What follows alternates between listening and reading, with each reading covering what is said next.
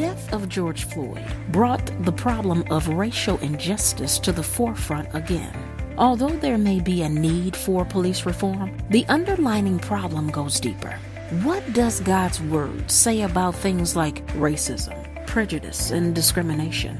Dr. Dixon reaches into this problem through the Word of God. Let's listen now.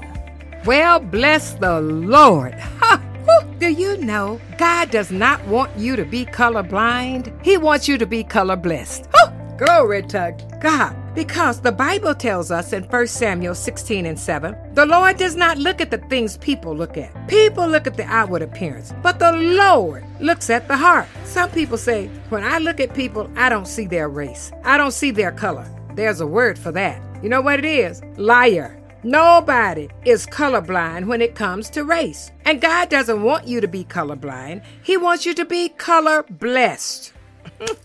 God loves color. Just take a look outside. Everything he makes is in color, like the sunsets and the flowers. Look at all the different people around the world. Oh, I love traveling around the world, meeting and seeing all the different people. God loves color. The way he created you demonstrates this. You know, we have really got to learn to see all people the way God sees them. The Bible says the Lord does not look at the things people look at. People look at the outward appearance, but the Lord looks at the heart. That's in the Bible, 1 Samuel 16th chapter, verse 7. Quite frankly, when I think about that, that's a tall order for most of us. It's not natural to look at the inside before the outside. We're trained to make snap judgments based on outward appearance. Some people you trust just by looking at them. Others you don't. Books are judged by their covers. Homes are judged by their curb appeal. You know, people are judged by how they look, dress, and talk. So ask God to help you start seeing people the way he sees them. Look at their heart, not their skin. In this hour and this time of so much social unrest, so many harsh words being spoken to those of different colors of skin. You know, one of the first steps toward overcoming prejudice in your life and in the world around you is that when you begin to look at the heart of a person and not their skin. The gospel of Jesus Christ is good news for everyone. So Christians, those who are followers of Christ, Christians, those who have accepted Jesus' free gift of salvation, his grace, his mercy, his forgiveness. You know, so many hold no preconceived notions about different groups of people. We're not judgmental or racist or prejudiced against people who look different. Right? Okay, I challenge you to spend a day intentionally recognizing your first thought about every person you come across. I challenge you to do it. Right? When you pass those that don't look like you in the parking lot, when you pass someone in a car or on the elevator who doesn't look like you, what thought pops into your head? I challenge you. Listen, I fight predetermined perceptions every day, challenging labels I've placed on people without even knowing it. We all have them. That's why I said, right? We all have them. Stereotypes and judgments based on appearance are everywhere, and usually they begin at a very young age because of our upbringing and our environment.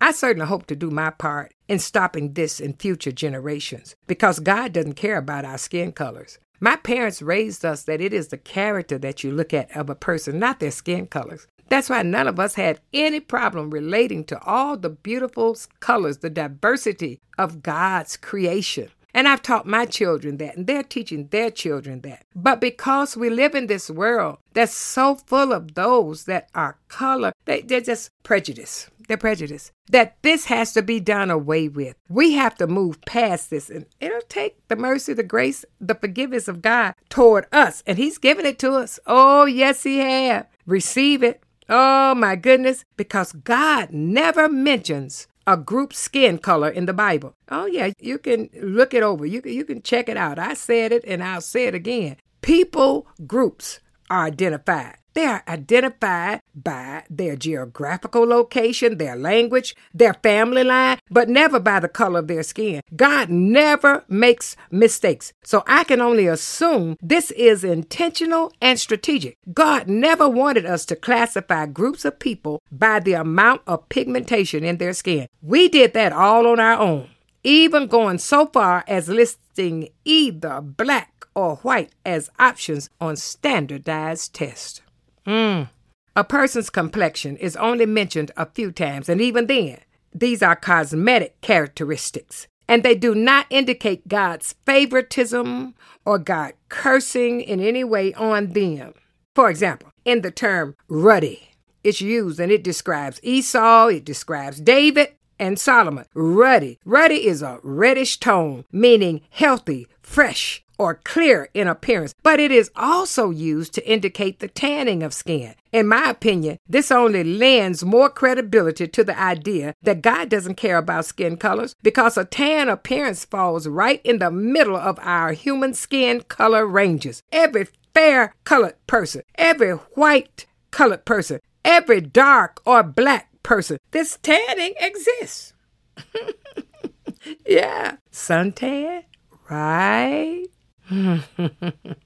Solomon tells of his love for an individual, not a group, as being dark. And yet this refers to the darkening of skin that occurs from sun exposure, which happens to every type of skin pigmentation. White is used to describe someone with leprosy, and bronze is used to describe Jesus in the book of Revelation. So God loves diversity.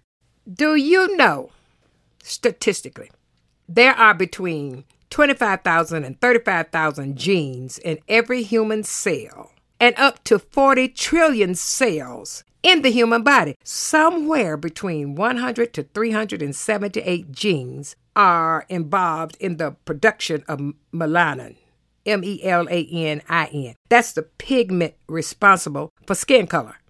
Yeah.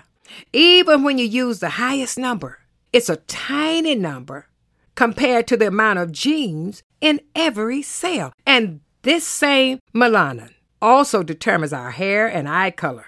Oh, God, oh my goodness. In his perfection, in his perfectness, he put together a formula so small it can only be realized under high-frequency microscopes just to create variety in his prized creation. Oh, God is awesome. And it was no accident. He orchestrated us in such a way that every human is unique. We don't have the same fingerprint. Our fingerprints are different. Oh, what a great God. Oh, how he loves diversity. God programmed the genes from which all of our variations come within Adam and Eve, the first humans. And this was what he wanted. So all ethnic identities, even shade, highlights God's desire for beauty in diversity. The light brown skin of the native, Hispanic, Latino, or Middle Eastern cultures. Yes. The dark brown of North African cultures. Yes. The fair-skinned Norwegian or Japanese cultures. Yes.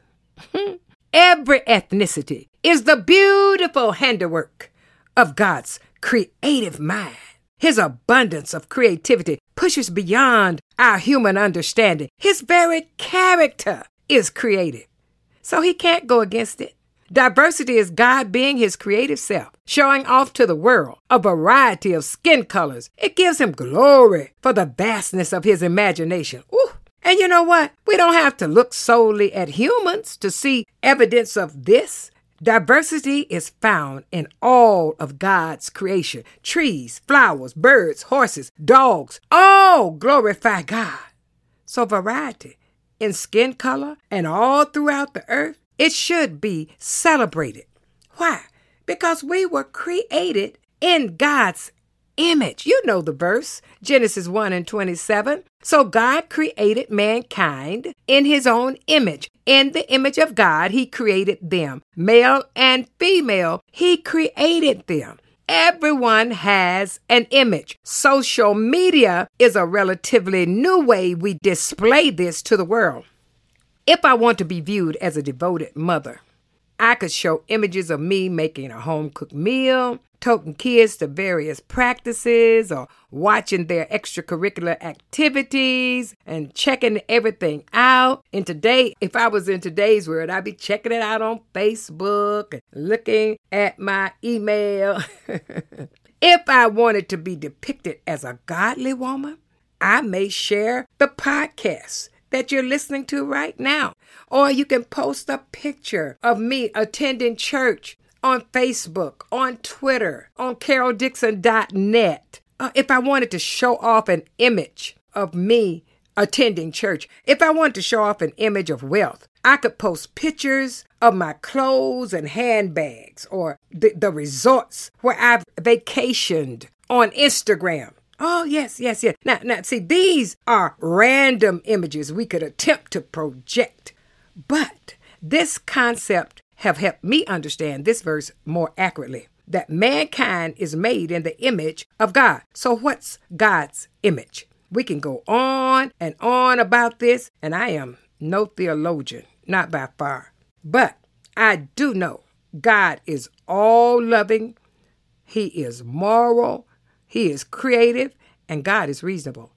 God has a perfect will, intellect, and emotion. He has authority and dominion over all. So if we reflect His image, then we, you and I, we too have these things at some level. Humans are able to love, make moral choices, think creatively, and use reason to evaluate decisions. We also have free will in deciding how we live. Oh, yes. Everything you do is a choice. We are intelligent. We have feelings. We also hold authority over the creatures and over living things on the earth. All people are given this capacity. Our skin color does not determine your ability to reflect God's image. 2 Corinthians 3:18 says, "And we all who with unveiled faces contemplate the Lord's glory, and being transformed into His image with ever increasing glory, which comes from the Lord, who is the Spirit." So, yes, as we mature, we're to continue reflecting more and more of Christ's image by the way we live. And our skin colors don't limit this. No, because nobody is disqualified of this blessing. This is a special blessing. And God's diversity, God's creation, is what qualifies you, not your skin color. God includes all parts of the world in His salvation work. The Bible says, "And they sang a new song, saying, You are worthy to take the scroll and to open its seals, because you were slain, and with your blood you purchased for God persons from every tribe and language and people and nation." Revelations 5:9. You don't want to judge anybody by their appearance. Oh, no. Instead, you want to judge by what's on the inside. What is a person like in their character? And what are they like? Oh, in their decisions and in their judgments of things that they do. How did they affect you when they did what they did? What prejudices are you most likely to have against other people? Take that to God today and confess it. Ask Him to change the way you look and judge others. Ask God to help you to take steps that you can be color blessed instead of color blind. Oh, and then in the future, you can begin to move and you can look at someone not because of their color, not because of their outward appearance, but you look at someone because of what they are like on the inside. Be color blessed. Don't be color blind. Be color blessed on today. God made us all in His diverse ways to show forth His greatness, His creativity, His imagination, to show forth, oh my God, His moral compass. May I say that? Oh, and His all-loving view of His creation. Well, I love you on today. And in this season of social unrest, in this season of an indefinite pause, in this season of such hurtful words, let us begin to reflect on the inside and know that God included us all in his plan for this world. And his will is that we would all be saved, that we would all enter in and receive of his blessings, that he can open our eyes, that we might see that God has so much diversity, so many great things for you. And when you tap into it, you tap into God's morality. You tap into God's creativity. You tap into God's authority. And you tap into God's diversity. Ha! Woo! Well, you know what? My prayer for you is that God open up your eyes, that you might see that you are color blessed, and whatever color you are in God's garden, it didn't matter to him. He didn't even mention it. So you know what? Don't let it matter to you. Don't even mention it. Come on, let's just all get together. What a great world this will be when we all get together. We will sing and shout the victory. God bless you, and I love you. I am Carol Dixon, and this is Dash.